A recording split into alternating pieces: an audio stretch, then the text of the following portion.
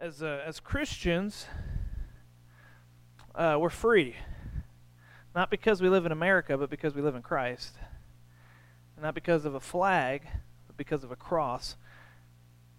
That's what we've been talking about all throughout this series we've been going through in Galatians, talking about what true freedom looks like. And while it's entirely appropriate to celebrate America and the freedom that we have for living where we do, that freedom doesn't compare to the freedom that's offered through Christ that Dwight was talking about. That's true freedom. Freedom from sin, freedom from the power and the penalty of sin, freedom from the curse of the law, freedom to be who and what God originally designed us to be. That's what true freedom looks like. Freedom isn't the ability to do whatever you want with whoever you want with no consequences. Freedom is loving, being loved by God, and being who He created us to be through Christ. Now we've been going through this message of Galatians, and you can sum it up by that. What's true freedom? That's what it's all about. We called it gospel math because sometimes, this book of Galatians is so foundational to what we believe as Christians. And if we get it wrong, we get everything else wrong. I called it gospel math because just like basic math is foundational to the world, whereas, if somebody's building a bridge and they mess up some of the calculations and you drive across that bridge, that whole thing's going to fall and your car is going to be in the water and you're going to have a bad day. And just like that, if we get our relationship with Jesus wrong, it messes everything else up. It messes other people's relationships with Jesus up. And the whole theme throughout this whole series is Jesus plus anything equals nothing. Jesus minus anything equals nothing. That's the whole premise. We don't add anything to what Jesus has done, and we don't take anything away from what Jesus has done. It's finished. It's complete. We can't add to it. We can't take away from it. Salvation is by grace alone, through faith alone. And we're going to finish the series out this morning. We've been in it for the past few months, 11, 12 weeks, I don't remember how long. But we're going to get to the conclusion this morning.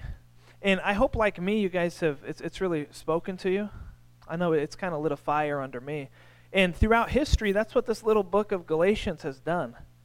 I mean, this book, we talked about at the very beginning, helped spark the Protestant Reformation. When Martin Luther understood that what it was saying, and that God's righteousness, allows us to be righteous through Him, and he understood that, a fire lit under him that changed the world. And I'm convinced that when we really understand the message of Galatians, what true freedom looks like, what Jesus has done for us, that it'll light a fire under us to change the world. So if you've got your Bibles, we're going to be in Galatians 6, starting in verse 11 today. And in the beginning of the series, we talked a lot about this group of false teachers known as the Judaizers. And we haven't talked about them a lot in the past few weeks because the focus of the text has went from Paul defending himself against these Judaizers into more practical aspects about what should your life look like after you come into a relationship with Christ. Well, they come back into the forefront today in the conclusion. And in case you missed when we've talked about them, or you've forgotten, slept since then, whatever, the Judaizers were this group of false teachers who came into the church in the region of Galatia, which comprised several different regions. And they were telling Gentiles who wanted to become Christians that, that's all well and good, but you got to become Jewish first if you want to become a Christian. You got to get circumcised. And not only do you have to get circumcised, you got to follow the whole law once you become a Christian. Because in essence, what they're saying is Jesus isn't enough for you. Jesus is great. Jesus is good. Listen to Jesus on this hand. But over here on this other hand, you got to do all this other stuff if you really want to be saved. Because otherwise, you're just playing games. You got to cut off a piece of the flesh, and then you got to obey the law perfectly, plus Jesus. Remember, Jesus plus anything equals nothing. So Paul's going to launch into one last assault against these people. And he does everything but call them out by name. So verse 11, he says, "See what large letters I use as I write to you with my own hand." And if you're like me, you read that and think, what's that have to do with anything? But it's really kind of neat for a couple reasons. You see, Paul didn't, most likely, Paul did not handwrite all the letters that he sent out to churches. He'd use what's called an amanuensis, somebody, a professional writer who would write these letters that would get sent out to the churches. Paul would dictate it through the Holy Spirit, through inspiration of the Holy Spirit, and this person would write the letter, kind of like a scribe. And they were known for writing tiny letters, like minuscule letters. And if you look up, parchments of Scripture, some of the fragments that we have, you can kind of see how small that these people would write. But what was common for Paul to do is at the end of his letter, he'd kind of write like a greeting at the end, and he would pick up the pen, and he would write. And so that's what he's saying here. He's like, look what large letters I use. I think he's kind of being funny here. It's like, look what large letters I use compared to what these other people use. And for whatever reason, he's highlighting this out. Many scholars think that Paul had some bad eyesight. He talks about that earlier in Galatians. And so maybe he can't see, so he's got to write huge to make sure he's writing the right letters. We don't really know. But what we do know is that he's writing some large letters, and he's about to say something that's really important. A lot of times, if we type an email, or nobody knows what it's like to write a letter anymore. But if when we're typing that email and we got something really important that we want to say, and what do? We bold it, we underline it, we change the color. I like to think that's a little bit about what Paul's doing here, because he's about to talk about something really important, and he wants people to pay attention.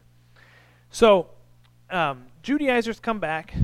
We'll read on here, and he's going to list out three main issues that he has with these people. So starting in verse 12, it says this.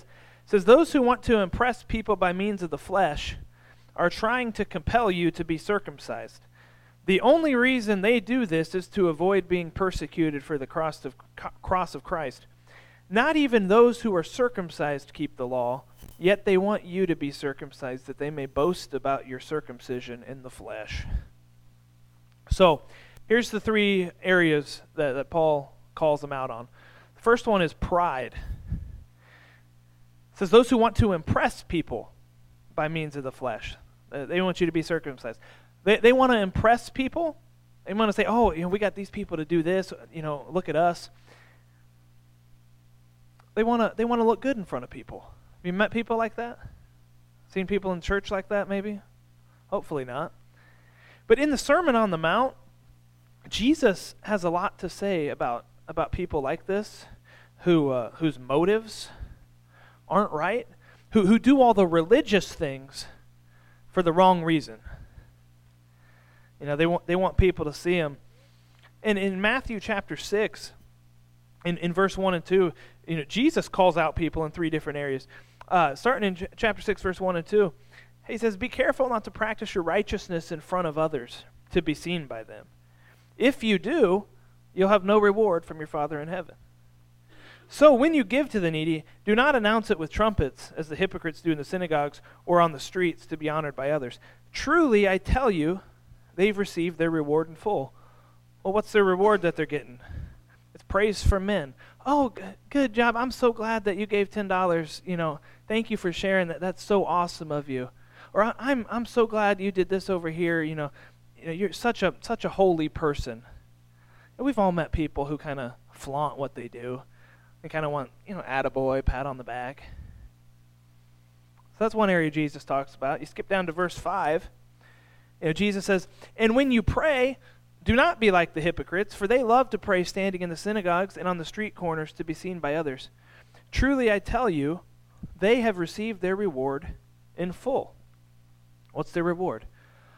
"Oh, that was such a good prayer. Man, I wish I could pray like you. You used all those big words, words I had to get a dictionary out after I said amen because I didn't know what in the world you were talking about. You're such a good prayer."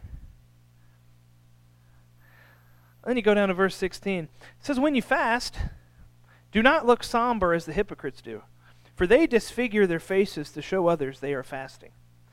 Truly I tell you, they have received their reward in full.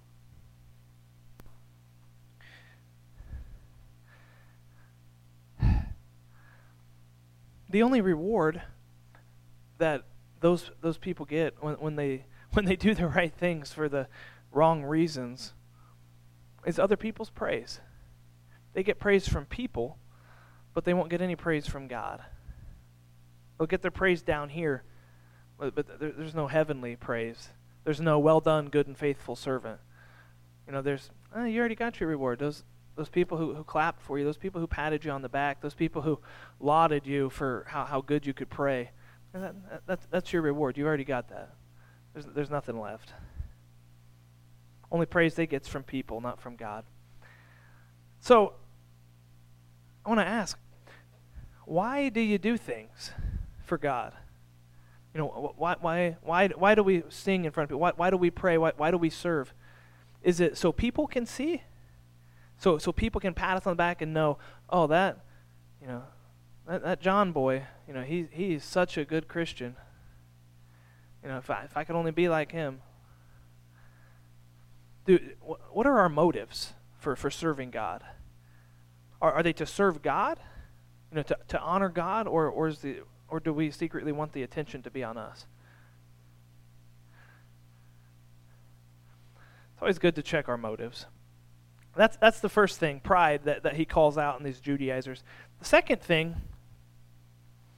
if you go back to Galatians 6, is cowardice. He says the only reason they do this is to avoid being persecuted for the cross of Christ. The only reason these people are telling you to be circumcised, the only reason they're telling you got to follow the whole law if you want to become a Christian, is because they don't want to be persecuted. Because they can ride the fence and be just fine with it, and they're sitting in just the right position where the people over here don't have a problem with them, and the people over here don't have a problem with them, and life is easy and life is good. There's nothing to worry about. See, they wanted to believe in Jesus just enough that it didn't cost them anything. They didn't want to face any kind of difficulty. They didn't want to face any kind of persecution. They didn't want their family asking them questions. Anything. They wanted the benefits of Jesus without the cost of Jesus. They were committed to Jesus as long as there was no consequence to their life. And it doesn't work that way. Because there's a cost to following Jesus. There's a cost to being a disciple of Jesus. You can look at scriptures like in the book of Luke, chapter 9, which we talked a lot about this when we went through Not a Fan, but starting in verse 23, it says, then he said to them all, talking to disciples, talking to people who want to follow him, then he said to them all, whoever wants to be my disciple must deny themselves and take up their cross daily and follow me. For whoever wants to save their life will lose it, but whoever loses their life for me will save it. And he goes on in Luke chapter 14, in verse 26, and he says this. It says, large crowds were traveling with Jesus, and turning to them, he said, if anyone comes to me and does not hate father and mother, wife and children, brothers and sisters, yes, even their own life, such a person cannot be my disciple. And whoever does not carry their cross and follow me cannot be my disciple. Now, as we talked about months ago, Jesus doesn't want you to hate your family, but he wants you to love him in a way that in comparison it looks like you couldn't care less about your family. He wants to be your priority. And when we follow Jesus, when he's the Lord of our life, there's going to be some things that have to change in our life. There's going to be some kind of consequence in our life to following him. A lot of people have the misconception that once I come to Christ, it's going to be smooth sailing. I'm not going to go through any hard times. And that's just not true scripturally. Jesus goes on and says in the Gospels, if anybody's ashamed of me here on earth, I'm going to be ashamed of them in the kingdom of heaven. And I'll just say this. If following Jesus costs you nothing, if following Jesus costs us nothing, we're not following Jesus.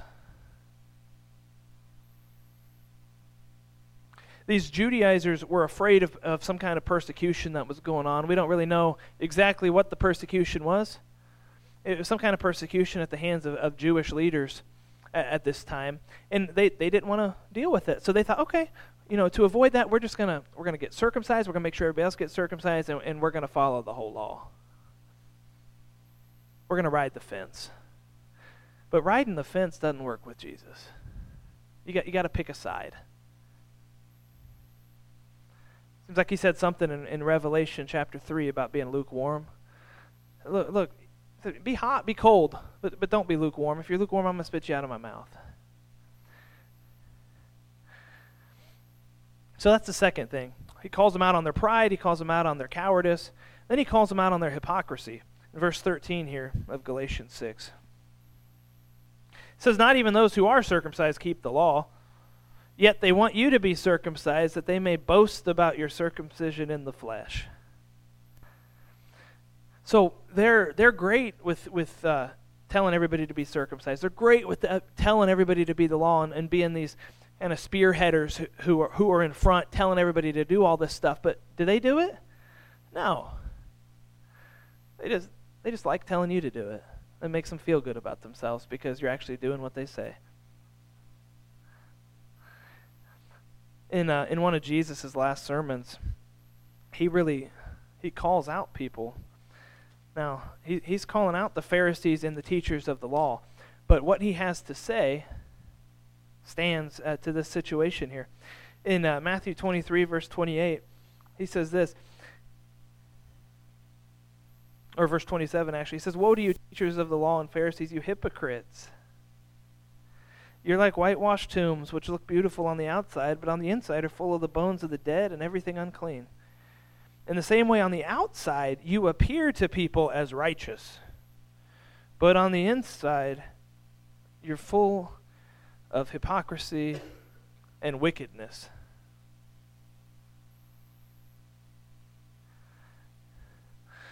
That's kind of funny. You look great on the outside, but on the inside, you're full of hypocrisy. You're full of wickedness. You may get all these people to do these things and to think, oh, we got to get circumcised. Oh, we got to follow the whole law. Jesus isn't enough. But you guys don't even do it. And remember what we talked about last week. It says in the beginning of chapter 6, Paul says, hey, don't be deceived. God can't be mocked.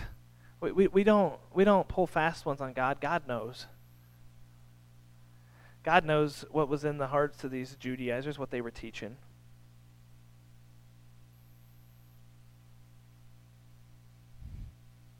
So he calls them out on their pride, he calls them out on their cowardice, and he calls them out on their hypocrisy. And going back to the pride issue, apparently these Judaizers love to go around and they love to boast about how many converts they were getting and how many people who were listening to what they say and how many people were going with what they taught instead of what Paul taught. And they were just full of themselves. Their egos were huge. And Paul says this in verse 14. He says, may I never boast. It says in the verse before, he's talking about them boasting in the flesh and how many people they got to get circumcised. But Paul says this, may I never boast, except in the cross of our Lord Jesus Christ, through which the world has been crucified to me and I to the world. Neither circumcision nor uncircumcision means anything. What counts is the new creation. Paul says this, look, these people love to boast about their pride in themselves and in their flesh and in their following of the law, even though they can't keep it. And he says, no, look, if we're going to boast about anything, it's not going to be in our flesh. It's not going to be about our obedience to this law that we can't keep. We're going to boast in the cross. We're going to boast in what God has done. Because God took the ugliest thing in the world at that time, this cross that symbolized pain, that symbolize death, that symbolize torture, that symbolize shame, humiliation, fill in whatever word you want. And he made something beautiful out of it. Paul will write in 1 Corinthians chapter 1, he says, the message of the cross is foolishness to those who are perishing. It doesn't make any sense. People look at it and go, what in the world? How could God do that? And then it says, but to those of us who are being saved, it's the power of God. He takes the ugly, takes the broken, and he makes it beautiful. And that's what God does. He takes our lives, our messed up lives, as bad as they are, as ugly as they get, and he takes a hold of us, and he makes something good come out of it. He changes us. He gives us a new heart full of new desires. He fills us with his Holy Spirit that allows us to carry out those new desires. He makes us a new creation. That's what matters. Circumcision doesn't matter. Uncircumcision doesn't matter. What matters is a new creation. What matters is what God has done. Not what we have tried to do and failed, but what God has done and has accomplished. New creation.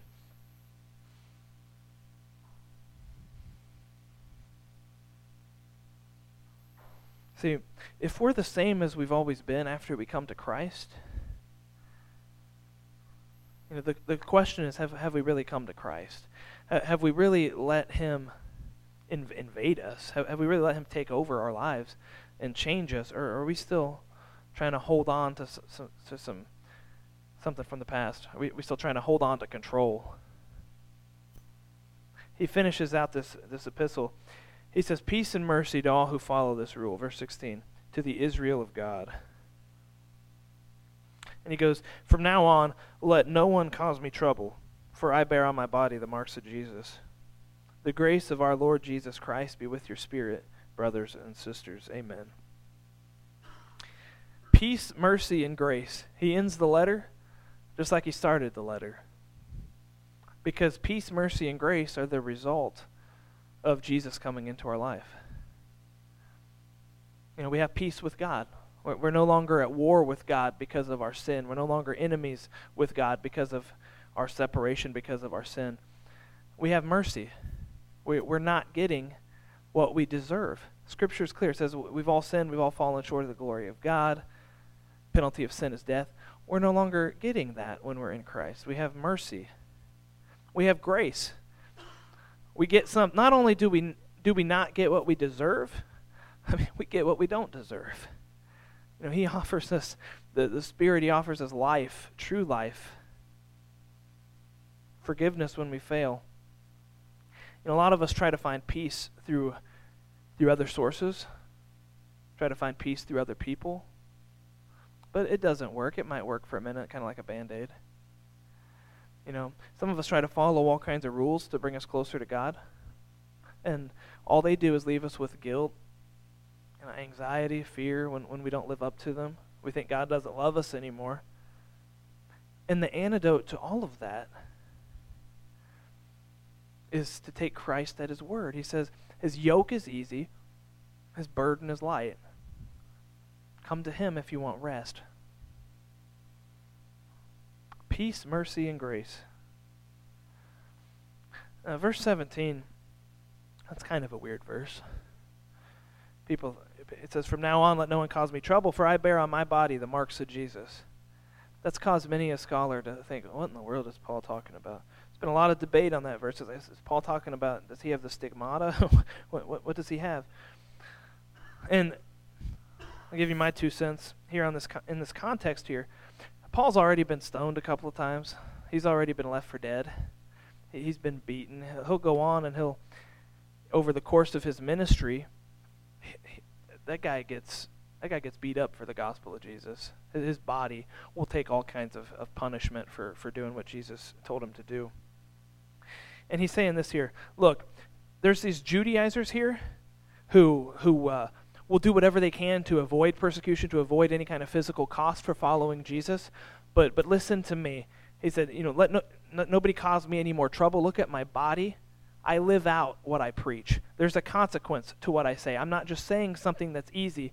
I'm not just saying something that's popular. I'm saying something, and I can back it up with a proof on my body. That following Jesus will cost you something, but it's worth it.